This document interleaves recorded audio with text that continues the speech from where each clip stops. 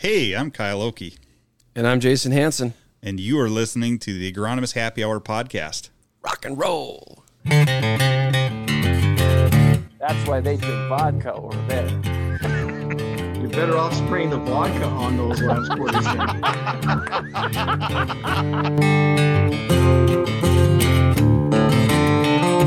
Drought is no fun to endure. It's Devil's right hand. That's beer.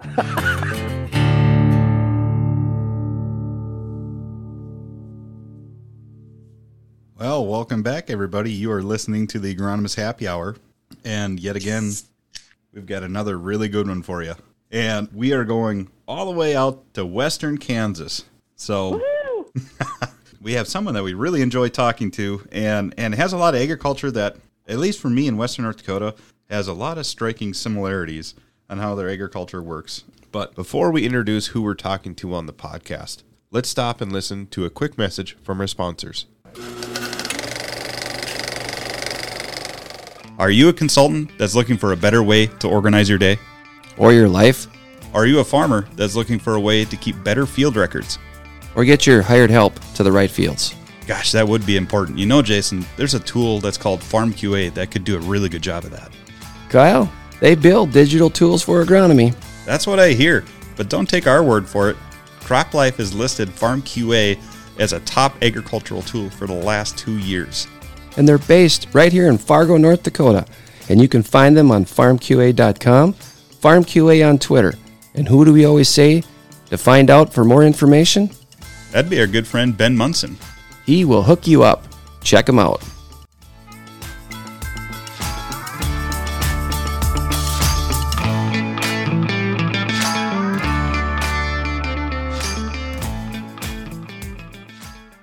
That sounds like we knew what we were doing. You hear that, folks? We're stepping up our game, and we're trying to figure some of this out. So We're going to bumble through things like we have for a while, but that's okay. You've stuck with us this long. You're in it up to your knees now, at least.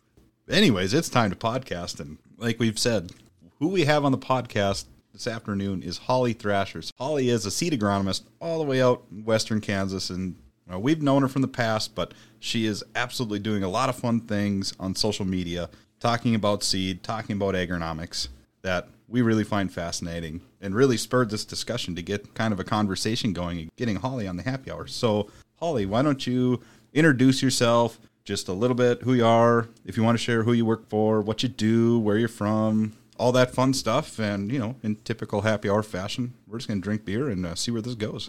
You bet. Absolutely. Well, thank you guys so much for having me on the podcast. It's fun to see some familiar faces, both Jason and Kyle. Like you said, we have a little bit of background in working together in the past. So Holly Thrasher, I do hail from Kansas. I live in Stafford, which is kind of the western edge of central Kansas, but grew up in South Central Kansas, went to K-State where I did my bachelor's and master's degree. And I was in college for 6 years and I still wasn't sure what I wanted to do when I grew up. So after grad school, I went to work for Pioneer in Western Kansas, Garden City. I was at the Garden City Research Station. So I was working on the research side where I was in charge of the unregulated drought trials and yield test trials. So it really gave me appreciation for drought. Obviously a big concern for us here in Kansas, and then also research, seed development in general, and the products that get brought to the market, the timeline and everything that goes into that. So was there for just under 3 years, and then I was a technical seed manager there for 6 years, and then had the opportunity to get to find a different job. And so I worked for LG Seeds very, very briefly, where I found that you kind of stumble into jobs that you're like, this is just not the right culture or job for me.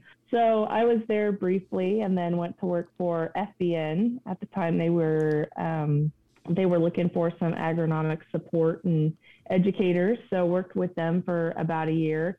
And then I had the opportunity to come to work for Bayer as a DeKalb Asgrow technical agronomist, which has been a great position for me, a great company, great culture. It was getting to work with some people that I knew from past careers and jobs, and it's a ton of fun. I love it. So I get to support the DeKalb Asgrow business for pretty much where I live in Stafford West, with the exception of like far northwest Kansas. So representing the brands and educating dealers, working with growers, working with my field service reps on educating them on products. So it's a great role that I always say that it's kind of like the perfect space between research and sales, because you're not really doing either one of those things, which is good because I don't think I could do sales at all. And I've done research and I appreciate research, but I'm way too much of a people person to just do research. So it's kind of like a great space to be between those types of jobs. That's a good way to explain it. I think every seed company has their, whatever they want to call them, they're all technical agronomists. Mm-hmm. The way you want to look at it, I think some get called product agronomists, some are technical, some are just agronomists, but you kind of serve as that conduit between plant breeders and research and the people who are actually physically helping position things on the farm. Right. Yep. Absolutely. So it's kind of fun. You have to take some really technical stuff and then try to explain it in a way that's not as technical. Yeah. Maybe that's the best way. Very true. Very true. So I have relatives in Abilene and Manhattan, Kansas.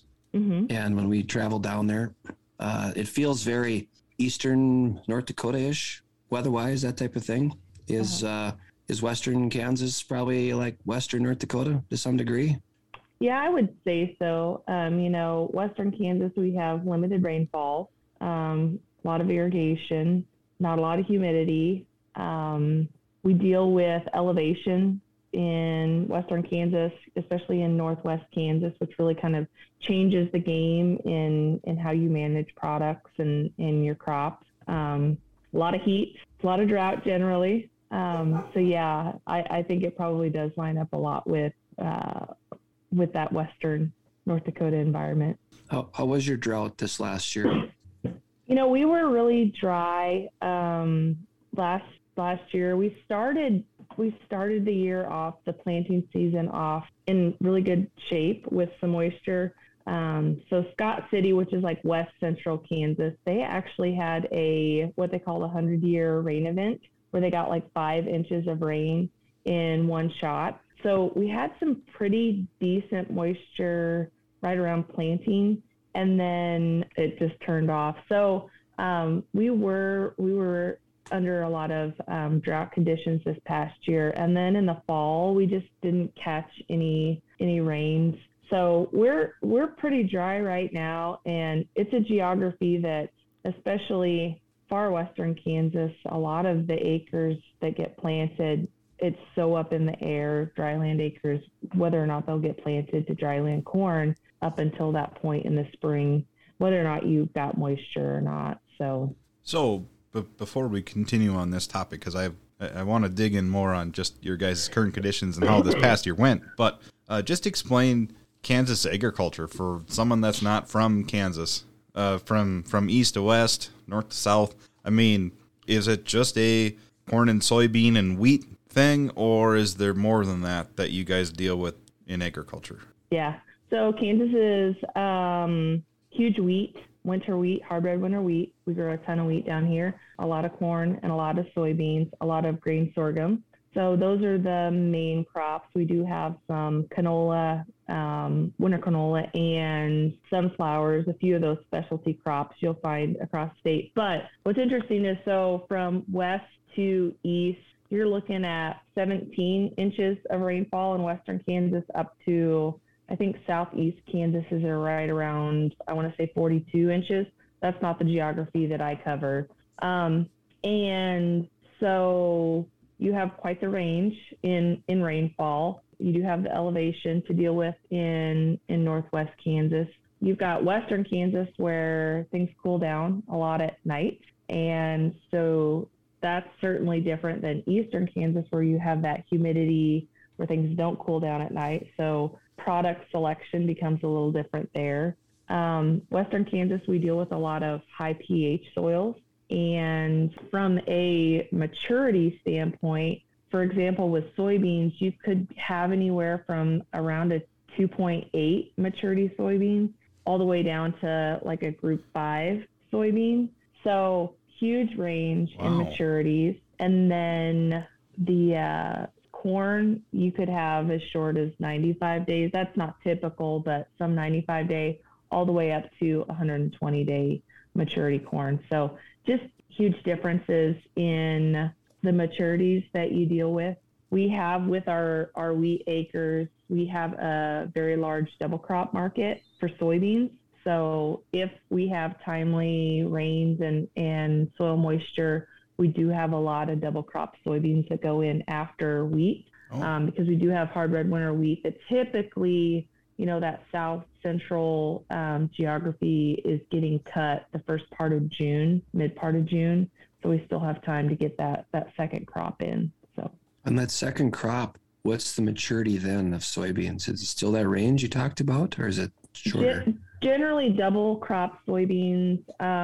If we have like irrigated beans, will shorten our maturities up a little bit on soybeans around like 3.7 to 4.0. But generally, if you're going into a dryland situation, double crop, it's going to be like a 4.2 all the way up to like far south, East Kansas. That's where we're placing those group 5 beans. Okay, so double crop is probably more in an eastern Kansas. South central and southeast Kansas. Yep. Okay. Yep. And so what's the mix of irrigation to dryland as you're in like where you are in the area you serve? Mm-hmm. Right. So where I'm at, Western Kansas, it's probably around 60% irrigated, 40% dryland. In the key areas that I cover. So we do have quite a bit of dryland, and it kind of just depends on where you're at. If like Southwest Kansas, Jason, you've been to Sublet America. There's a lot of pivots up. So there's a lot of there are just those areas where there's a lot of irrigation versus south of Hays, Kansas. There's not as much irrigation in that geography, or further north, there may not be as much irrigation. So that's more of our dryland sector. In your opinion, in your area, what does the wheat crop look like right now? Like doo-doo. Not good. Just dry? Very dry, very dry. And then in addition to being dry, we had that big windstorm back in December, which caused a lot of static electricity issues with the wheat crop. So it's looking pretty rough. It is looking pretty rough. We have a lot of wheat acres out this year. Guys just kept drilling wheat. It got into November and it was like, just park already, be done. But guys just kept going with commodity prices where they were. And kind of sounds like North Dakota when you get good seeding conditions early and the wheat goes planting really well. It feels like more wheat gets planted than they want. Yeah. But when it's going good, they're like, we shouldn't slow down. Just keep putting in wheat acres. So, back to what I was thinking, rewinding back to this last season. So it sounded like you guys started in all right shape, and then things kind of went dry from there. So, I mean, Kansas crop conditions were relatively okay besides being a dry season.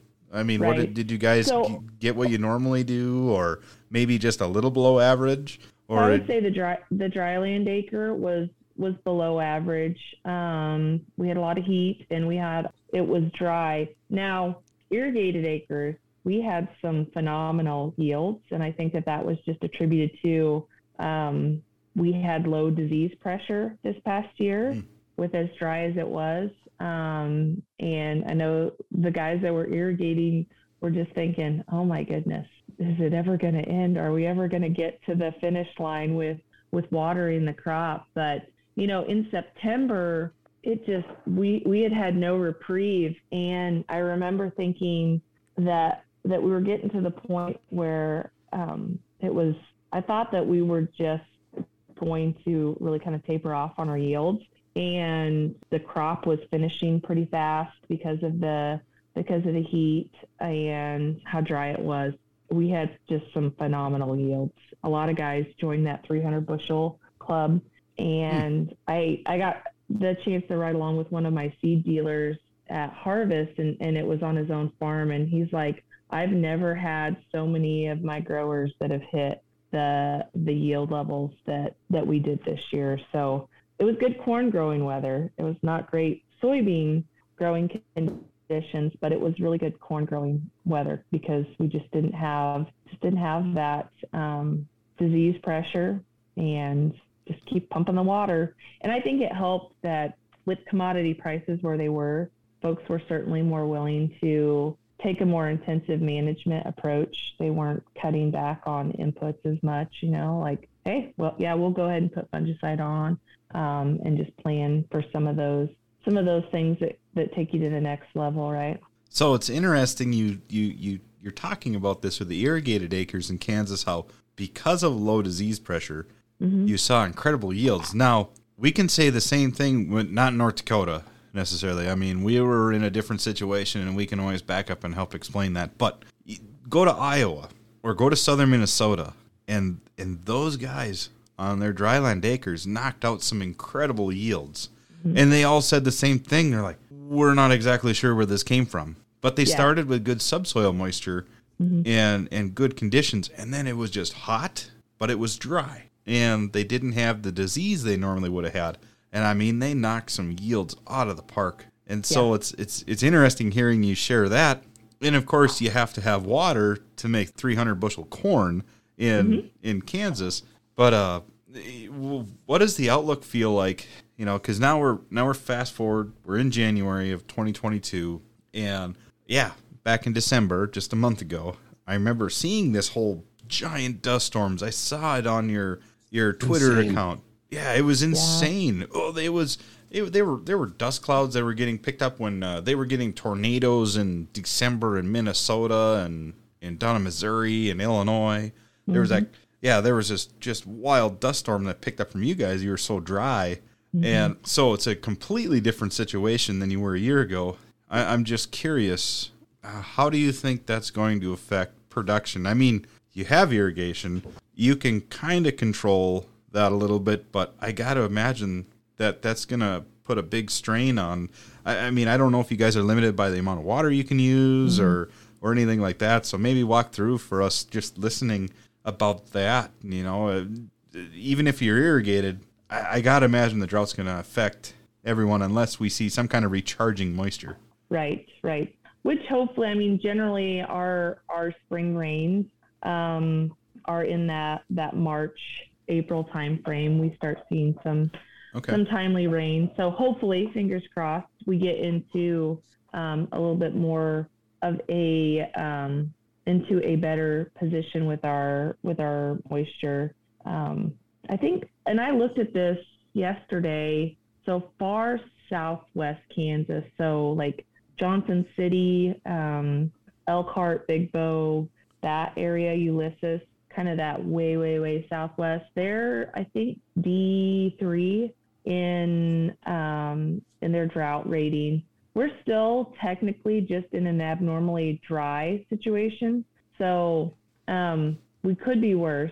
That said, yes, I think that we're going to need some really timely spring rains, especially for the production on those dryland acres.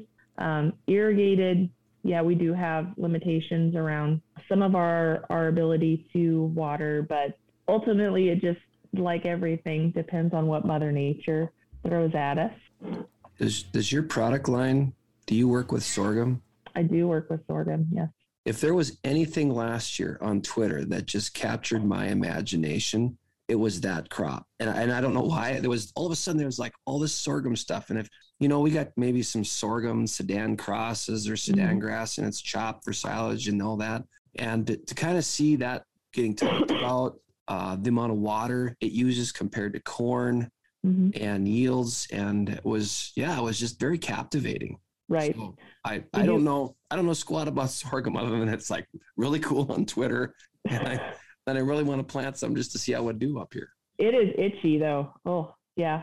It is an itchy crop. No, we do have a lot of grain sorghum, specifically in those areas where we have those dry land acres, and we are low on moisture. I think what a lot of the driving factor for last year's crop was commodity prices. So at the time, China was really demanding a lot of sorghum exports. And so that really drove up a lot of the sorghum acres that got planted. Guys saw, from an input standpoint and a profitability standpoint compared to other crops, dry land, that it penciled out really well. So 2 years ago, so 2020, we had fantastic grain sorghum yields because we had in 2020, we were really, trying to remember now, we were really wet in July. And then in August, we were dry. But we had a lot of timely rains in 2020 that really drove some pretty incredible grain sorghum yields. And then this past year, there was an uptick in those acres, and we had more of a normal weather pattern. So yields were average, I would say, maybe a little bit below average in some situations. So curious, what's an average sorghum yield? It depends. In some really tough dry land situations, 75 bushel. We had dry land grain sorghum in 2020 that was 150. So a lot of guys will try to, if you have limited water, they think, well, I'm going to go, rather than plant corn, I'm going to go plant 200 bushel, or I'm going to go grow 200 bushel grain sorghum. It takes a lot to get 200 bushel grain sorghum. So that takes some pretty intensive management to get to that level. But I would say that we had a lot of 150 bushel grain sorghum in 2020, just because we had pretty decent growing conditions. So what is it with that crop? So I'm still fascinated by it. So I know it's itchy now. Right? It is itchy, yes. Yeah. So grain sorghum is itchy. So when you're harvesting it, that's where the itchiness comes from? Okay. Yes. Or if you have to go walk grain sorghum, especially after it's headed. Yeah. So the thing about grain sorghum is that it tillers, so kind of like wheat, where we have the ability to put on additional head given what our conditions in season are. It also, like, from a leaf standpoint, it's very like powdery, waxy. So it doesn't lose water or lose moisture the way that corn does.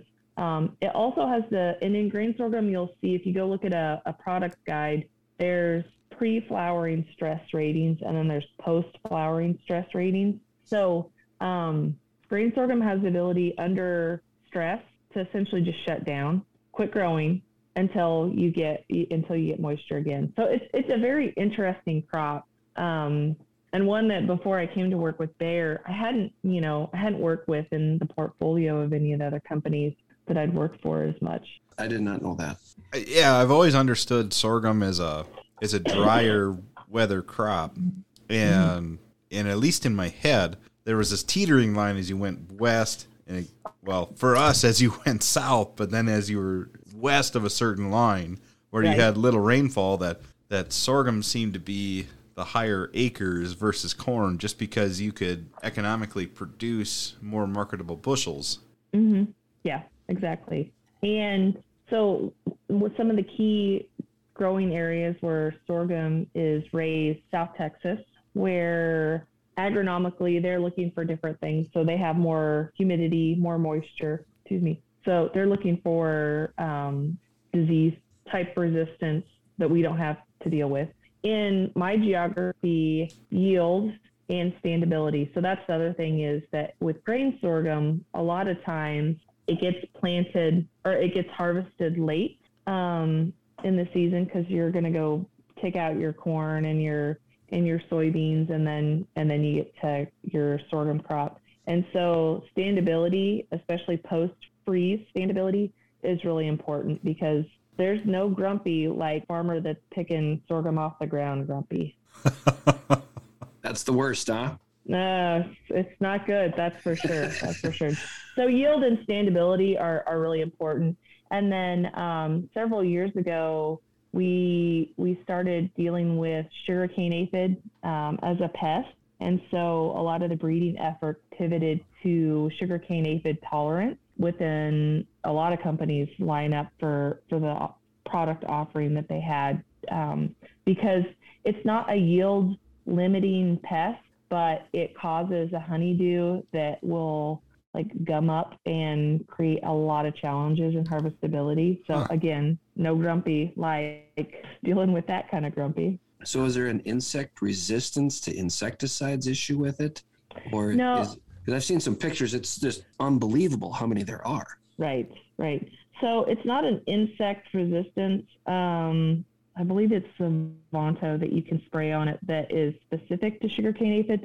But the issue was around spraying it and not killing your beneficials, and then not the uptick in like headworm and those types of other insects. So because we had identified kind of that native tolerance to sugarcane aphids, they were breeding for that type of, and it's not resistance, it's just that tolerance where it's able to keep the sugarcane aphid colonies at a more manageable level, if you will. Okay, so this isn't necessarily a GMO trait. This is a naturally bred resistance. Yep. Okay.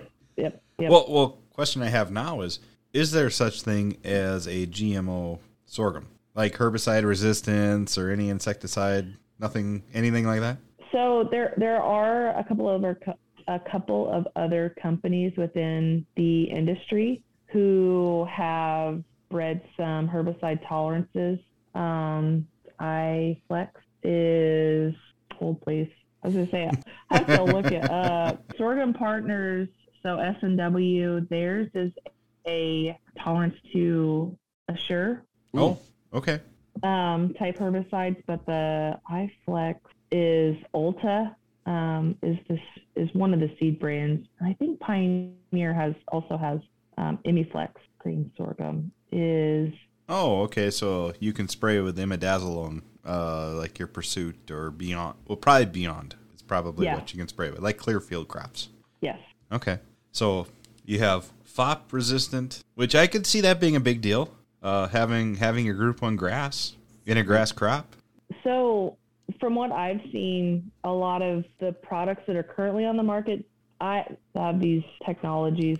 I don't know that I've seen the yield performance there. Sure. And so that's where I'm not quite sure where we're at yet. Like I was at K-State when they were working on the ALS resistant grain sorghum. And so kind of coming back and they're talking about these technologies. I'm like, I thought that got put on the shelf because they already had resistant shattercane and Johnson grass. So it's like, sure. What's the longevity of those? I don't know. It doesn't last very long. Yeah. I mean, we can share all the resistances we see, but that's understandable. Yeah.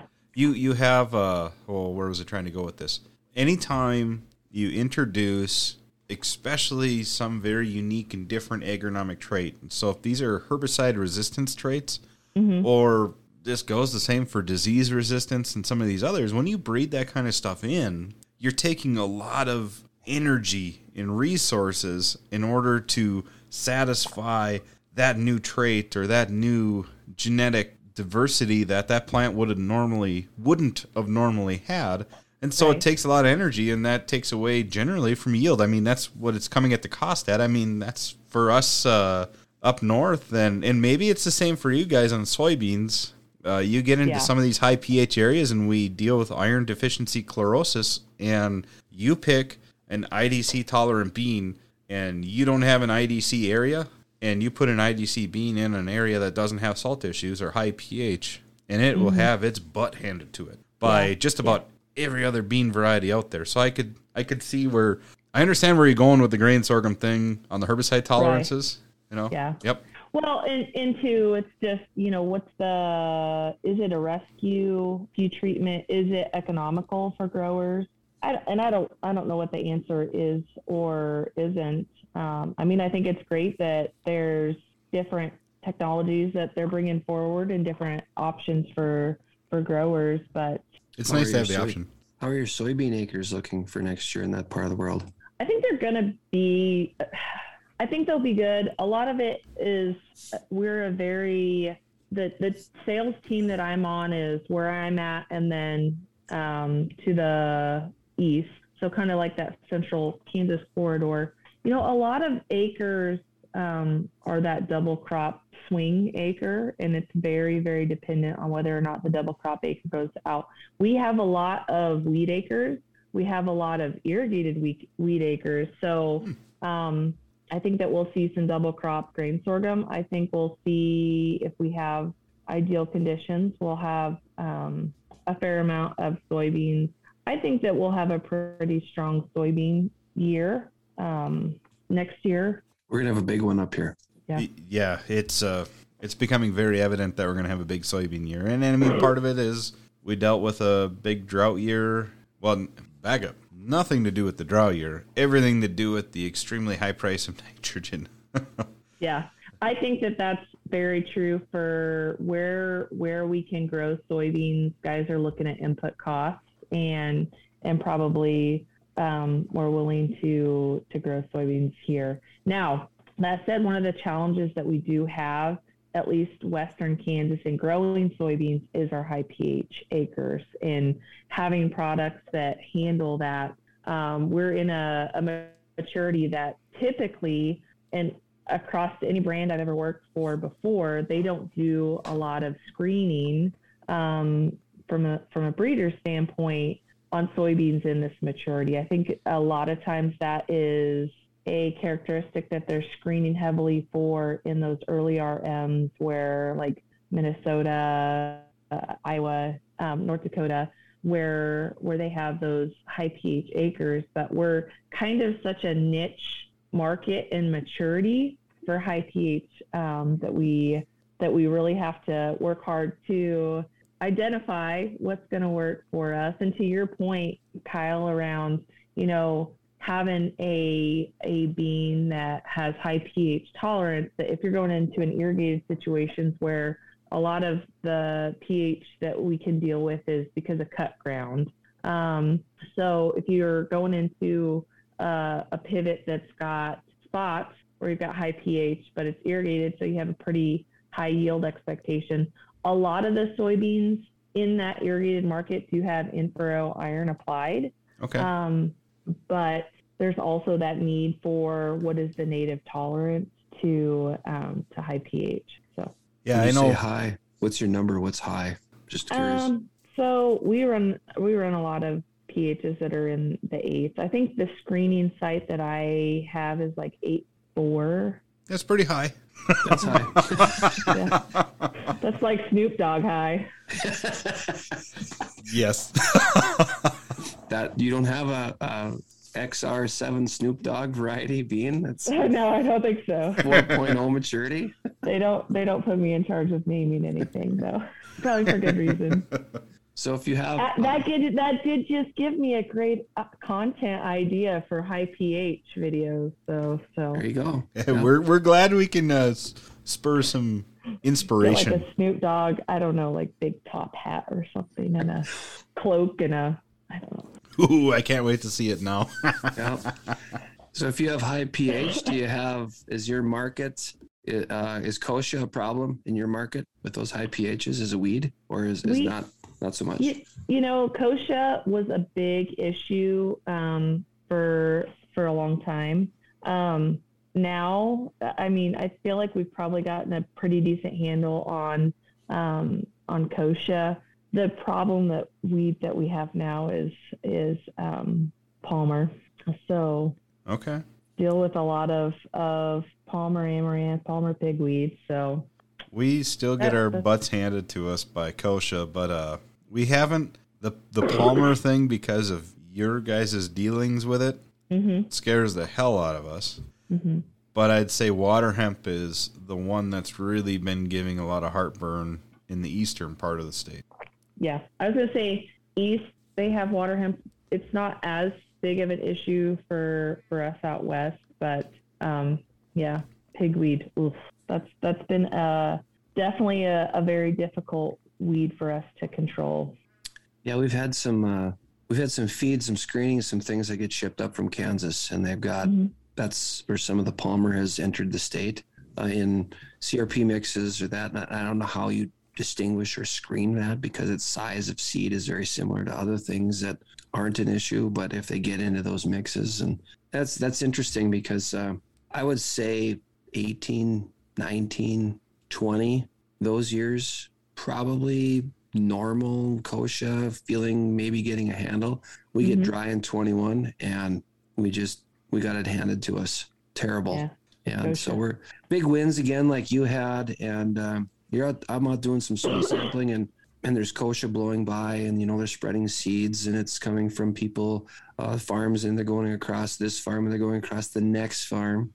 So there's going to be a big issue, but the thing that scares me about this Palmer thing is hearing you talk about, hey, yeah, we got a handle on kochia, but this whole Palmer thing came in, and sure, maybe you got a handle on it, but this Palmer thing is maybe just that much worse. But Palmer seems to be a southwestern United States origin issue. And so I know it goes all over the South that it gives issues, but it seems like, and at least this is how it's always been explained to me, or at least how I've always interpreted the issue, is that either you have a Palmer issue or a water hemp issue. And I'm sure there's people listening, and I'd love for you to share that you deal with both. Or I'm totally wrong, but it seems like Palmer is maybe more of a droughty tolerant, can handle some of those. Oh my goodness, yeah. Like there's pigweed that this spring in my driveway, my rock driveway, was like this tall, putting on. When Holly means this tall, she is holding her fingers up, showing roughly 1 inch in height. Seed that somehow came up through the rocks in my driveway. It's just like, and it was, May through November, this stuff's still out there, setting seed, putting on seed. So yeah, I think that it's very fair to say that in the southern states, kind of all of that, you either deal with water hemp or pigweeds. Now, I think that hopefully the incidents of both are, I don't want to deal with both, so I don't even want to think about that.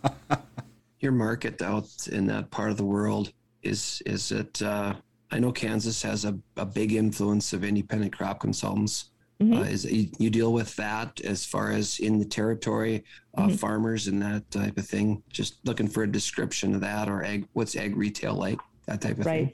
Right. So in this geography, ag retail does have some presence for crop consulting, but primarily there are a lot of independent crop consultants, as well as there's two companies. One's CropQuest, the other one is Servitech. Yep. Have a footprint and origin in Southwest Kansas. So a lot of crop consulting goes on out here. So large farms where, especially because of the irrigation and the irrigation scheduling, obviously just all of the in-season scouting, there's a pretty, I want to say the number is probably around probably around 300 for the number of consultants, pretty easily across like independent consultants and then CropQuest and Servitech. Yeah, so that's a pretty good sized group. Yeah, it is. And what's interesting is I put something on TikTok just asking, like, because we deal with so many different crop consultants here, what's it like in other geographies? Is it led by ag retail? Is it your seed dealer that comes out and does some field checks with you? Do you have, because out here, that's primarily a weekly field check, irrigation scheduling your herbicide programs and when stuff needs sprayed, etc. That's what I find uniquely interesting about the consultants that you were just explaining versus ours. We're dominantly dry land. So the irrigation and scheduling irrigation and knowing when and how much is a completely foreign topic for most North Dakota agronomists. There are exceptions. We have pivots, we have irrigation, but that if you were to poll North Dakota independent consultants, it's a small number that have to deal with how to deal with irrigation scheduling. Yeah. Well, and certainly like I crop consulted 2 summers in college. So mad props to people that crop consult, because it is like a grind for sure. And you get to the point where irrigation scheduling is when you're at those moisture uptake times, your evapotranspiration, I mean, you're using like more water than you can put on. So it's just like, just keep the pivot running. So it's not necessarily you get to stop the pivot, but it's just, a measure of where you're at. And I think that speaks to, you hit 300 bushel yields. A lot of that is the intensive management that goes into it, but it's eyes and boots on the ground every week, checking that crop and ensuring that everything that crop needs is taken care of. There's science in agronomy. We know that, but you just explained that there's a lot of art in agronomy too, because we've said it several times before. We both have, where there's just things that when you spend that much time with farmers, spend that much time in the field, spend this much time week to week monitoring crop, you just have a feel for things. And sometimes it's hard to, with precision, explain why you're doing something. You just go, my gut says this is what we're doing, and this is what we got to do to make sure that we're going to get, the best return possible. Absolutely.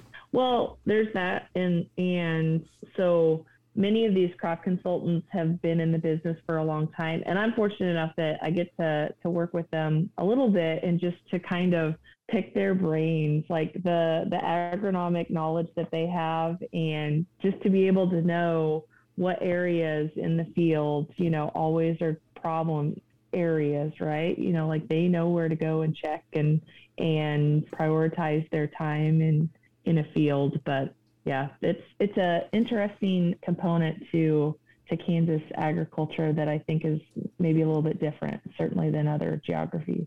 There was something different that I experienced too. So I don't remember, it was probably 2001, 2002. I got the opportunity to go to K-State, and they had, if you ever traveled through the state of North Dakota and then the state of Kansas, probably one of the biggest differences is that there are a lot of bins on the farm in North Dakota, and there was a lot of big elevators in the state of Kansas. Yep. K-State hosted a stored grain symposium, and it's still to this day one of the best meetings I've ever attended, because it was so different in ag that I've ever went to. And it goes back to your climate and your winters and these big facilities and how you go about managing grain in big facilities. And this was predominantly wheat, but still it was, it was really good. I learned a lot of stuff, met some interesting people. That was something that was really interesting to me, is like growing up in Kansas. When I crop consulted in college, it was in Nebraska. And that was one thing that struck me when I was headed up to where I was going to do my internship, is the amount of on-farm storage that they had versus, I always kind of call it like you kind of look at an elevator as like a castle on the landscape a little bit, The other thing that struck me when I went to Nebraska, and I had to call my dad and tell him this because he's a case mechanic, is I was like, Dad, there are actually red tractors in Nebraska. I just couldn't believe it. Well, that's surprising. They got a big letter N for their university. So, N for knowledge, right? Yeah. Sorry to all the Nebraska listeners. One of the best experiences I had, and I don't remember it. So there are two teams that we follow, of course. I'm an NDSU graduate, and because I have family in Manhattan and Abilene, we've followed K-State for many years. I like it. Going back, Darren Sproles, still one of the best players probably ever in not only K-State, but the Big 12. And we went to the game in Manhattan. Nebraska was ranked. K-State was ranked. It was the throw in the snow game. And that was absolutely insane of a game. I've never been to something where it's snowing. The game's going on. The game gets over. We rush the field. They tear down the goalposts. We go down to Aggieville. You can't move. It's shoulder to shoulder. And then later on that night, we're at this bar, and they got this hole in the roof. And all of a sudden, the cops are coming down Main Street with the lights on.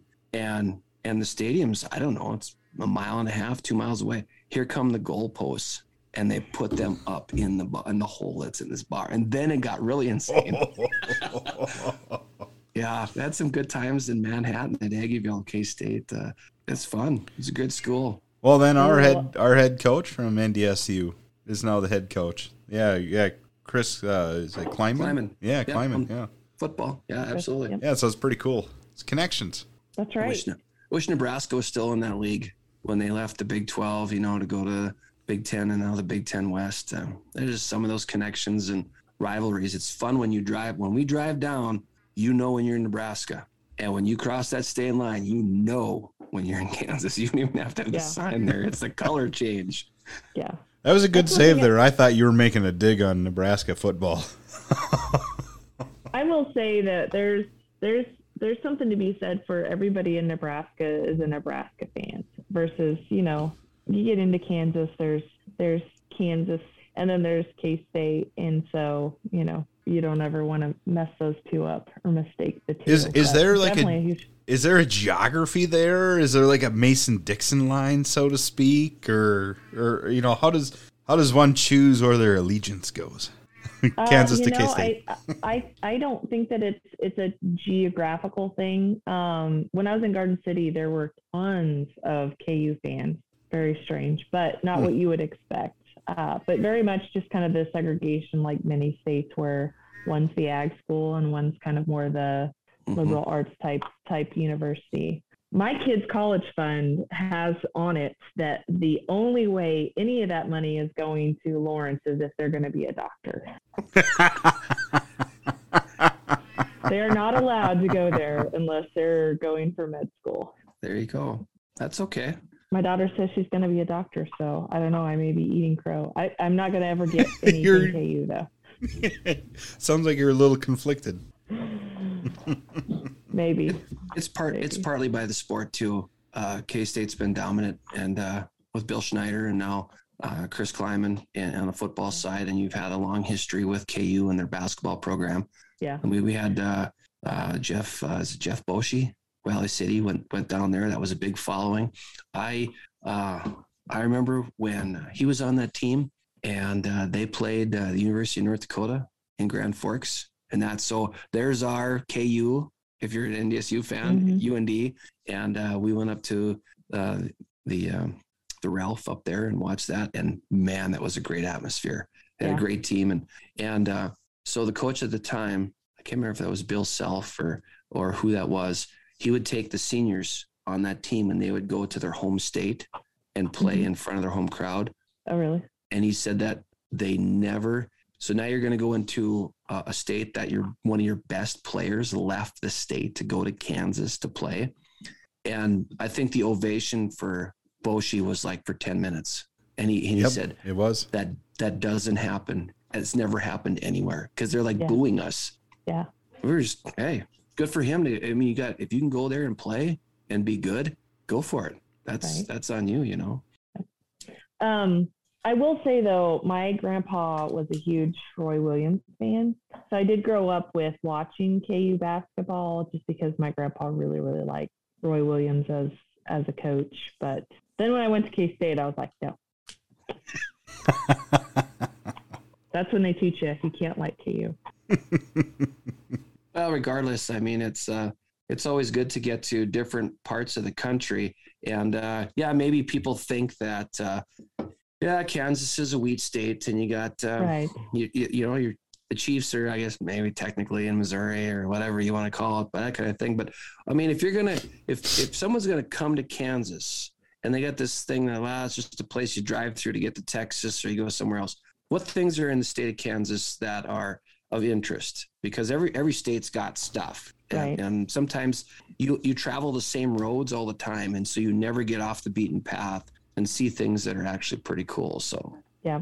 So Manhattan is a great place to go. The Flint Hills in general, I love driving through the Flint Hills. They do scheduled burning all spring, and having gone to K-State, it was always just so incredible when they would be burning the Flint Hills in the spring, just kind of, you go out at night and they've got these huge fires burning off the prairie. But that's incredible. It's not close to me, but something that's kind of interesting. Southeast Kansas, Big Brutus, which was like the big coal mine digger. That's not the technical term at all. Sure.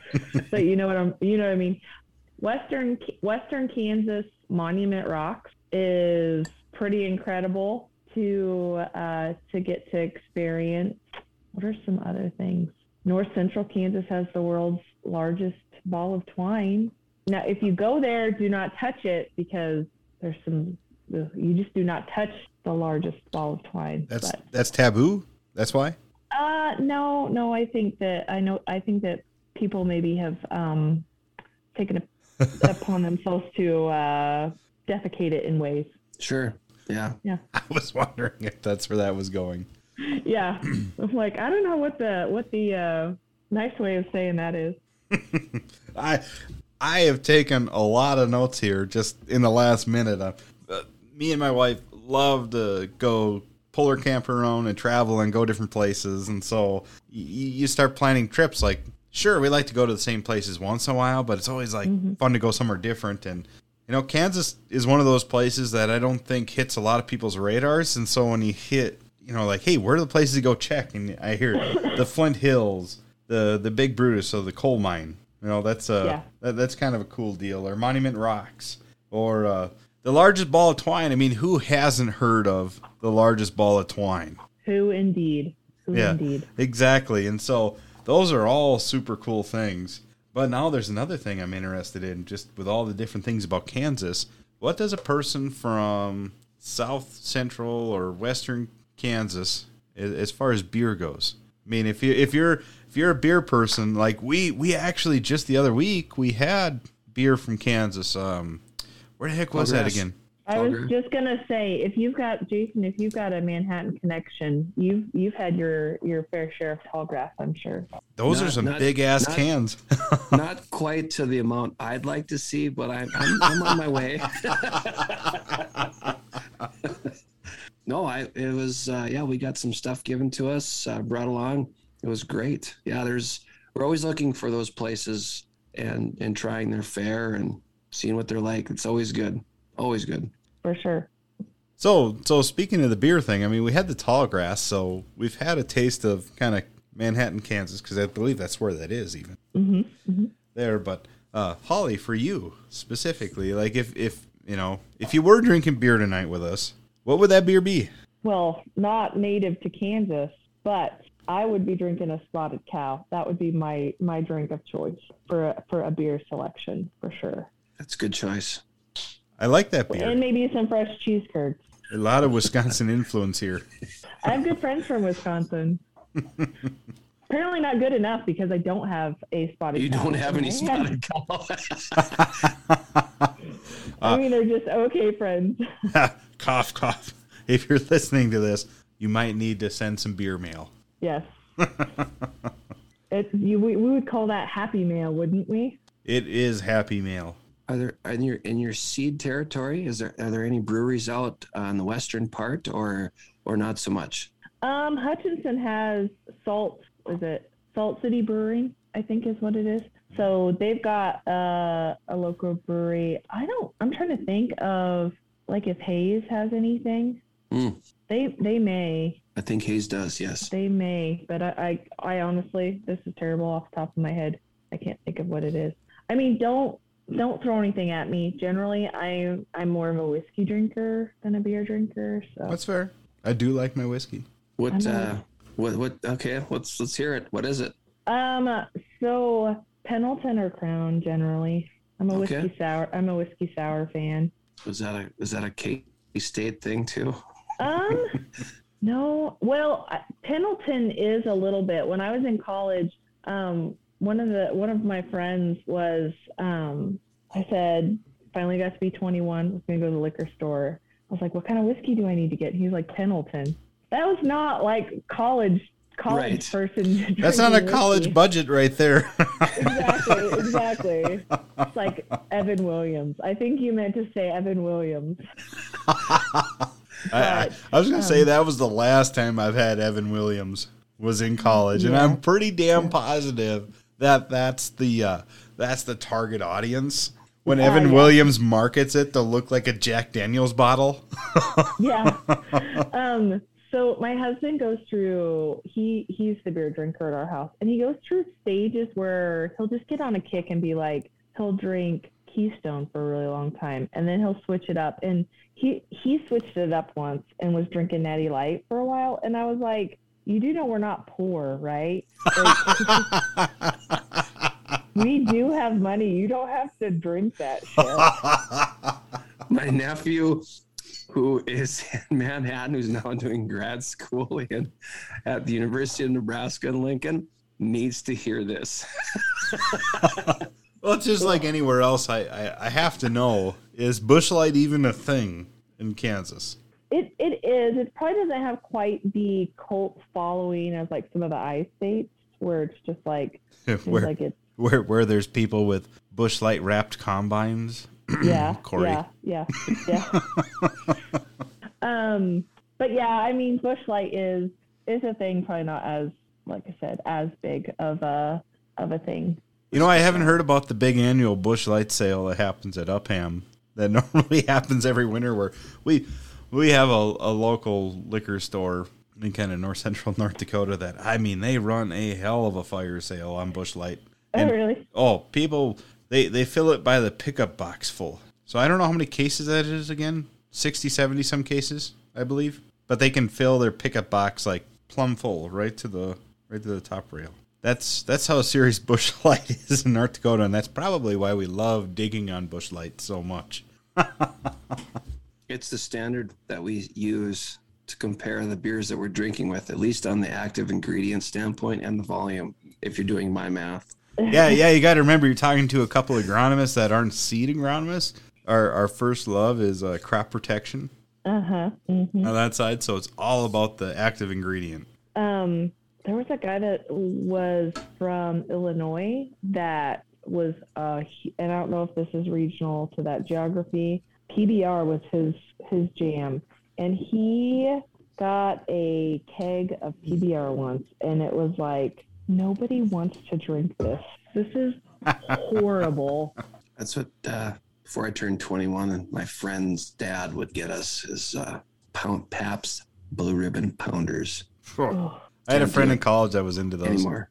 Can't do it. I picked up Half Brothers. Oh. This afternoon. I had to go to a store and pick up some Aquavit. So Andrew Thostenson's palate will be happy at Agronomy on Ice. I've got that secured. I'm hoping to maybe find a little more. We got 15 pounds of lutefisk we got to consume. And so I had to check out some new beers here. And Half Brothers had a new one in that I hadn't tried. And it's a porter. So it's very dark. So even when you pour this, the foam is dark. There's not a white head of foam on it. It's a dark foam. It's called Walking the Faded Line Porter. And it's, so this is the pint container. It's pretty decent. It's a 5.7. So by my math, that is a 1.85 Busch Light equivalent, which I'm sure our listeners are absolutely hanging on the edge of their seat to find out what that number is because they care so much. Hanging the Faded Line. That doesn't have a hockey theme to it, does it? No, it's got, it's just a very black. I'll send you a non-crushed can this week. Okay, for you the picture. That just tells me that you actually enjoyed your beer. Last week, he drank some beer. We'll keep the brand name to ourselves. But I go, hey, Jason, you got a picture so I can put this stuff on our social media? And he goes, hold on. And he pulls a damn can out of the garbage. That has already been crushed. A picture like at the trash can? That would have only made it better. It was the recycling. It was, they all get recycled, but it got crushed. So I get uncrushed. Speaking of crushed, I have your BLE absolutely crushed. Oh, sorry to be better than you. So I pulled one from Junkyard Brewing. Well, for you guys that can see it on here, it's this giant can. It's a crowler, so I believe a crowler is a 1 pint and 2/3 a little over a pint and a half. Excuse me. So it's a big one. Yeah, and this one was called Citra Double IPA. And so I mean, as far as that goes, that's telling you it's a Citra hopped IPA. If it's a double IPA, usually means it's a little stronger. So I think this one was an 8 ABV. And so that makes it on my BLE score a 1.95. So it's almost like for every 12 ounces of this I drink, I'm drinking 2 Busch Lights. It's so it's pretty strong. Question: is a crowler the same as a silo? Silo is 24 ounces, and a crowler, is, so it's 16 plus 9.4, so it's 25.4. So it's just a little bigger than a silo, but I've seen Busch Light makes those damn 25-ounce cans, so. I asked that question around, like, do you call them a pounder? Do you call them a tall boy? And then people were chiming in saying silos. I was like, I've never, ever heard that before. And I told my husband, he's like, that's a new one. But I was like, I like that. I like the silo. Yeah, it's got an agricultural tie to it, right? Yeah. I just call it more. That is good. There's 3 names there: pounder, tall boy, or silo. There's your poll for the. Yeah, there's the poll. We're going to use that for social media. Yeah. I know you've done it, Holly. We're going to do it on our Agronomist. We're going to do it on the Agronomist Happy Hour pages. We want to know: is it a tall boy, a pounder, a silo, or other? What else could it be? So that's it. That's a good one. So CBD. Yeah. Anyways, this has been absolutely fun talking about Kansas agriculture. I bet you had no idea we were going to try to go down the rabbit hole of sorghum for so long. I was very unprepared, but I awesome. didn't know what to expect. That's how we like to roll. Not expect what we're going to talk about. Just kind of where it goes. So here's an easy one. Where can people find you on social media? Yes. And what platforms? And your handle, I guess. Yes. So funny story about social media. I got it in like March of this year. And so I'm fairly new to it, but I am on Twitter and TikTok, HT Agronomy, which I thought was so catchy. I came up with that handle when I was in a Sonic drive-thru. But yes, HT Agronomy on both of those are my handles. So you hear that, Jason? TikTok. I know. It's fun. It's fun. It's a pile of fun. That's all I hear. I got to get through Agronomy on Ice before I dive into this. I'll have to follow you, Holly, and just see what you do. I know it'll be good. I enjoy your stuff on Twitter, and it's always good to catch up with people that do kind of similar stuff, but in different geographies and that whole thing. So yeah, give Holly a follow on those platforms, because I think she puts out good material. It's really cool. You guys. I appreciate that. Yeah, I think you said I taught you something today, Jason, and let me tell you, I feel like I've peaked now. Oh, come on. It was about grain sorghum, but you know what? I've got a beer that I've seen that I have not tried yet. And I don't know why I haven't tried. It is made with sorghum. So it's for people. Oh, yeah. So, I've never heard anything good about sorghum. Now I have to do it. That sounds like a must now. Yep. Yeah. That's like an African thing. Yeah. It is if you are, I think, celiacs. Can't have barley, can't have wheat, that type of thing. No gluten. Yep. Gluten-free beer. So it fits in there. So I'm just curious as to what the taste is. It was not cheap. It was. I mean, I say that, and you just talked about the whatever your drink after your fish drink was. Aquavit. So perhaps you have a different point. Well taken. Palate. You have a different palate. Yeah, I got something. I'm different. All right, you said it. That was a nice way. That's good stuff. That's awesome. So yeah, we'll make sure to tag you on social channels. Everyone else listening, HT Agronomy. That's how you'll find Holly. She's got really awesome stuff. So if you really like this conversation, I would say go to Twitter, go to TikTok, go find her there. It'll continue on. You'll be entertained, probably. Go to Sonic too. What the heck, right? Yeah, I know, right? Great ideas. Great ideas happen in Sonic. Great inspiration comes from a Sonic drive-thru. That's right. Those cherry limeades, they'll get you. Yeah. Well, good luck with your production for this upcoming year with your growers and everything you do for those people and your retailers and your accounts. Appreciate the chat and absolutely. We'll do a rain dance. Hopefully we get some moisture and be all good.